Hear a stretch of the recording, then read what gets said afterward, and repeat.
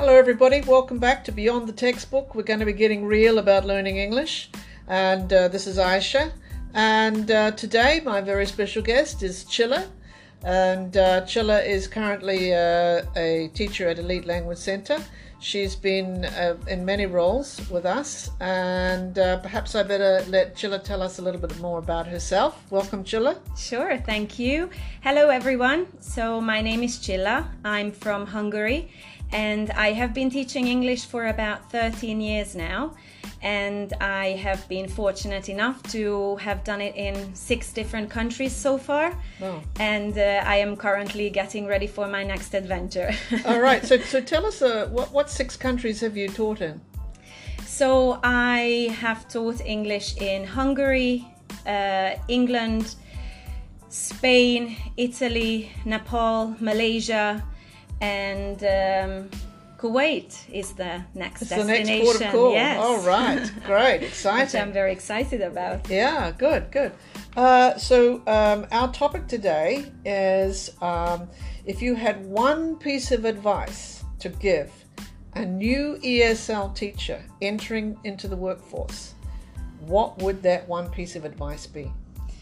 Right, so I have been thinking about that, and obviously there are thousands of pieces of advice which we could give a new ESL teacher, but probably one thing that popped into my mind, something that could definitely help you understand your students a lot better, that would be to learn a foreign language, to sit in a classroom and to understand what it's like not to understand things. Yeah, exactly. And just to go back and start a language from scratch. Yeah. And just to really just to gain a bit of perspective, if you will. You know what I'm trying to say.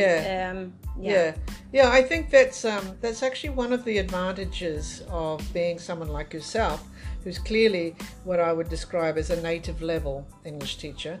I would say, like, you speak Hungarian, obviously. Yes. But you also are fluent in English. So it's kind of like, I would say you're like totally bilingual. Wouldn't that be the right way to describe it? You couldn't perhaps you'd say, no, I was Hungarian, I was born with that, speaking that. But actually, there's no way anyone can say that you don't have a native level of English, So for you, though, you were saying to me that earlier that, okay, you obviously spoke Hungarian from your family and so on, but you actually learned some other languages as well when you were an adult, right? Yes, absolutely. I've learned about 5 different languages, and I'm not saying that I speak all those languages fluently right now, but I've learned German, Spanish, Italian, Hindi, Malay, Bahasa Malaya before, and I always found it just a fascinating experience, as a foreign language teacher, just to go back and sit in the classroom and to see what it really, just to be reminded what it's like. I mean, for me as a non-native speaker, to be reminded what it's like,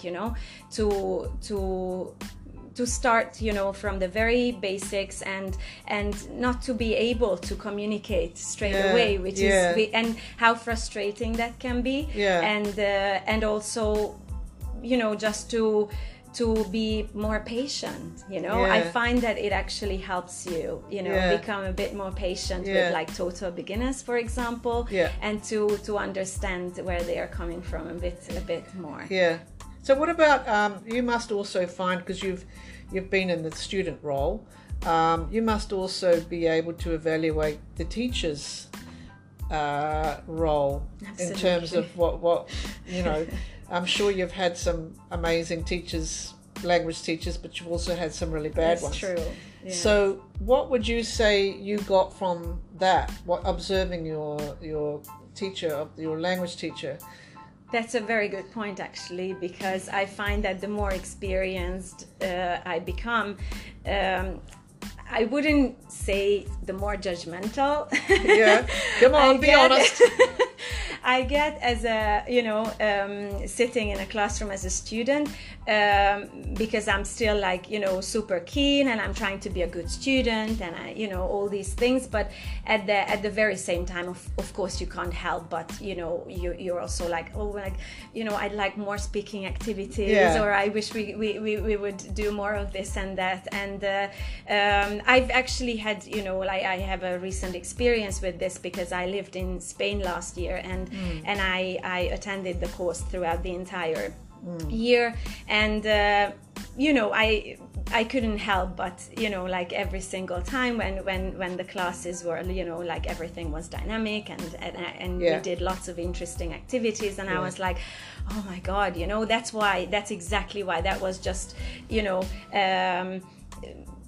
to me, encouraging me to do even more and more of that, which I already do in the classroom, but just how enjoyable that is to have more of that. So you're actually able to in that situation, you're obviously able to understand what it's like to be a student, but you're also kind of able to evaluate what works with a student and what doesn't in terms of the teaching styles. And every teacher has their own style, but like you say, you do go away and you ask yourself, wow, that was really dynamic and I really enjoyed that. And then do you find yourself transposing that onto your own teaching as well? Absolutely. And now that we're talking about that, I actually had had two different kinds of experience, because first I started with one teacher who had a very different teaching style and method from the one that took over later on. And we actually noticed with my classmates that we learned so much more. We just found that it was a lot more productive. And then we actually sat down and talked about it, like what could have been different, with the other students. Exactly, with the other students, and also teachers. Some of them were teachers themselves. So that was very interesting to analyze the entire situation, like what made such a big difference. And what we found is that the classes were a lot more fun.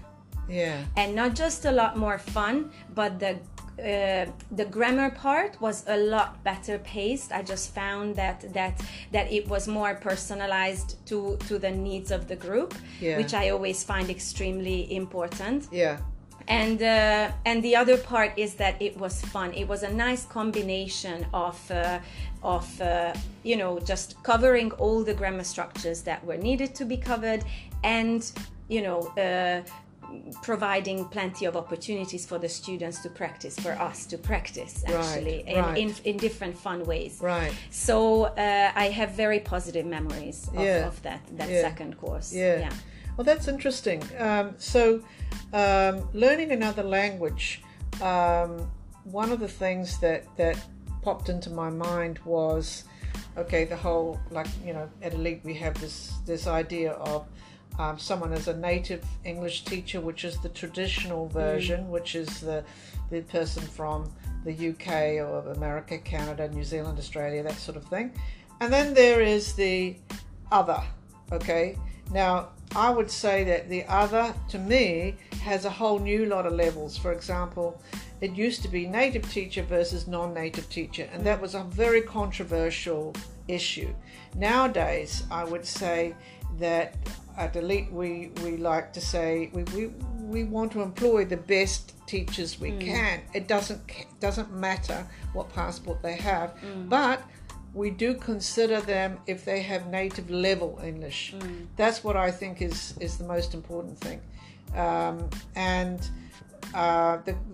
lot of people say, but if a person isn't a native English speaker, they will have an accent. I don't want to pick up an accent. This is the students, And then we say, hey, have you ever listened to someone from Scotland? Have you ever listened to someone from Manchester? These are supposedly native English speakers. I can't understand a word they're saying. Don't tell me it's an accent issue here. And not just accent, but they have all their own colloquialisms Yeah. and everything. And it's not something the students would be able to pick up anyway. You know what Yeah. I mean? It's Yeah.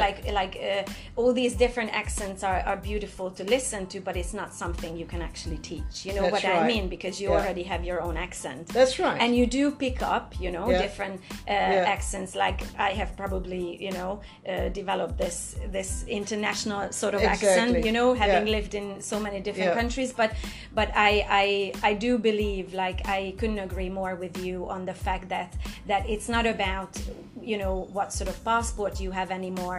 It's about how knowledgeable you are, how experienced you are, and it's not even just the experience, because you have to start somewhere, obviously. Exactly. It's about how much you believe in yourself. Yes, yes. I genuinely believe it all comes down to that, whether you are, you know, capable of standing in front of a class full of students and sort of like sell yourself, you know what I mean? Or commanding the audience. Exactly, is what we exactly, because it is a kind, you know, it's other than just being a knowledgeable teacher and knowing your stuff, really Yeah. knowing what you're doing.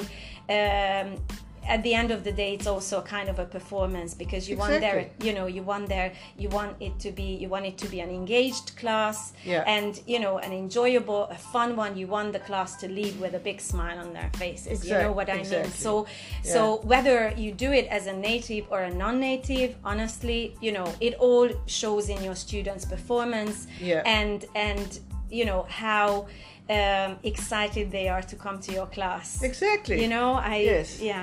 And I think the accent issue which you mentioned about having the international accent, I really do believe that. I do believe, even for myself. I mean, I'm from New Zealand. I mean, even now when I go back to New Zealand, I can't understand what some New Zealanders are talking about, because their accent is so strong. And they say to me, "Oh, you've lost your accent." I mean, Whatever that means. you know, and that I don't know whether that's true. It probably is true, actually. But I'd say for the non-native English teacher, it is good for them to get out to other countries and teach in other countries. Absolutely. And I'm sure that's what makes the English more kind of international. Exactly. Because as I say, I think if you stay teaching in your own country, there's nothing wrong with that. That's good, but Absolutely. you're more likely to even out your accent, I would say, if you're teaching in a number of different countries that are not your language, first language countries. Absolutely. So you were saying that you taught in Italy and Spain and so on. What would you say is the kind of current situation in Europe now with people who are learning, who are teaching English, who they are not at their native level, but they're not supposedly have the passport from UK or whatever? What would you say is that? Yes, actually, I have to say that the situation has improved significantly. Yeah. And I was really happy to find that I was working, you know, along with a lot of non-native speakers from, you know, countries around the world. Yeah. And it was never, not once, it was an issue. It was never an issue. And like I said before, I mean, you know, you don't just walk into a language school like that. You obviously have to prove, you know, that you should you know, you are an asset to that organization. By that I mean there is a probationary period, there is obviously a demonstration class, and all these opportunities for them to see if you are the right person. And like I said, you know, I worked along with a lot of non-native speakers, and the expectations are completely different, because what they want is a good teacher, regardless of the passport they have. Well, I have to say that in general, this is what I find. And one more thing, just on what you said earlier, which I find extremely important, that it's not so much about non-native, native, it's about how open-minded you are, and how open you are to living in a different country independently.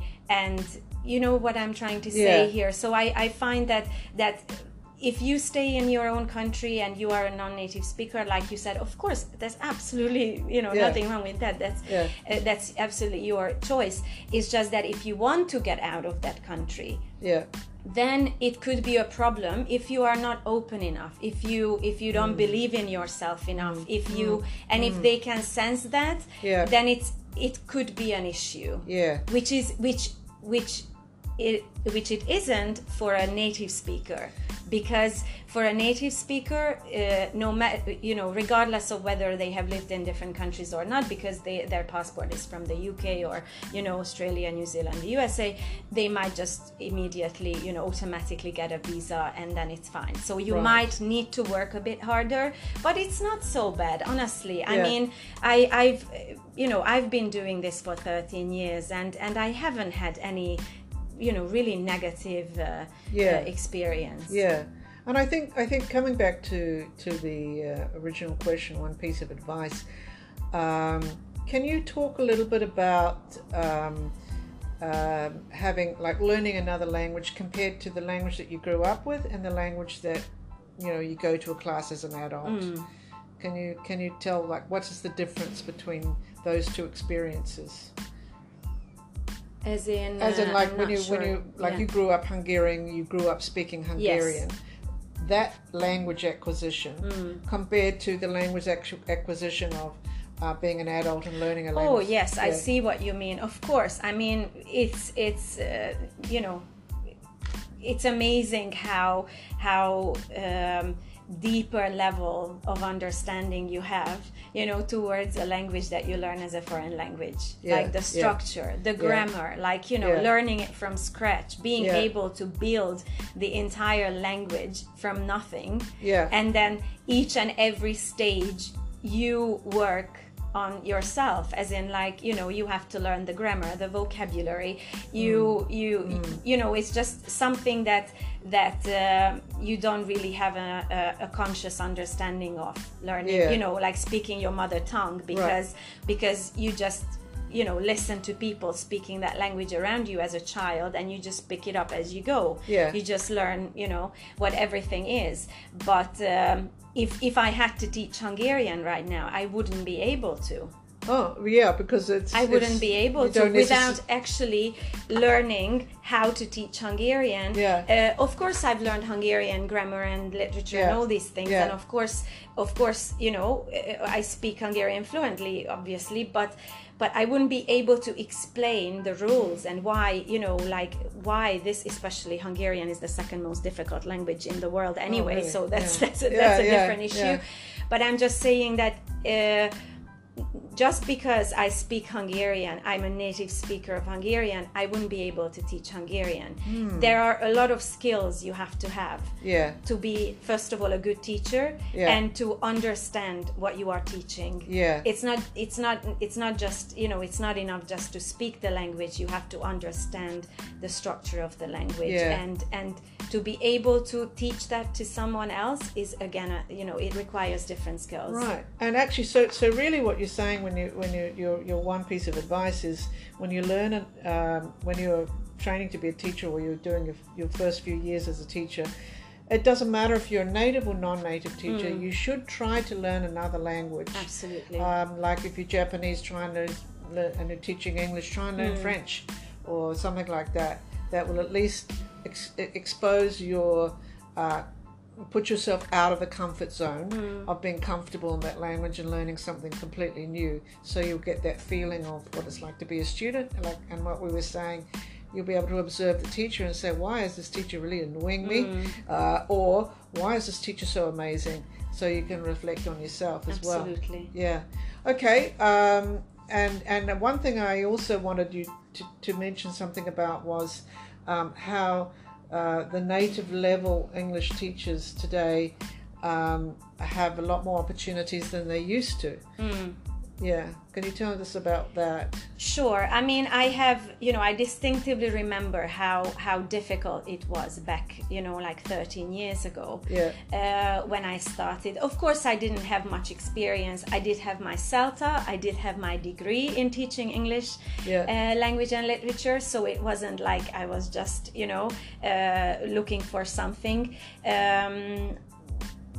you know, which wasn't related to what I was studying. It was totally related, and I was already passionate about teaching English, but it didn't really matter because back then, you know, I find that your passport mattered a whole lot more, and the opportunities were a lot fewer, and I mean, it never really stopped me, I'm going to be honest with you. Like, I've always been courageous, and I always thought that when they didn't get back to me, I just went and knocked on the door, like I did here at Ali Language Center back then. Exactly. Which is, I think, quite a, you know, it encourages people to hear things like that, because, and I always say that to people when they are discouraged by not getting, you know, the amount of responses that they expect.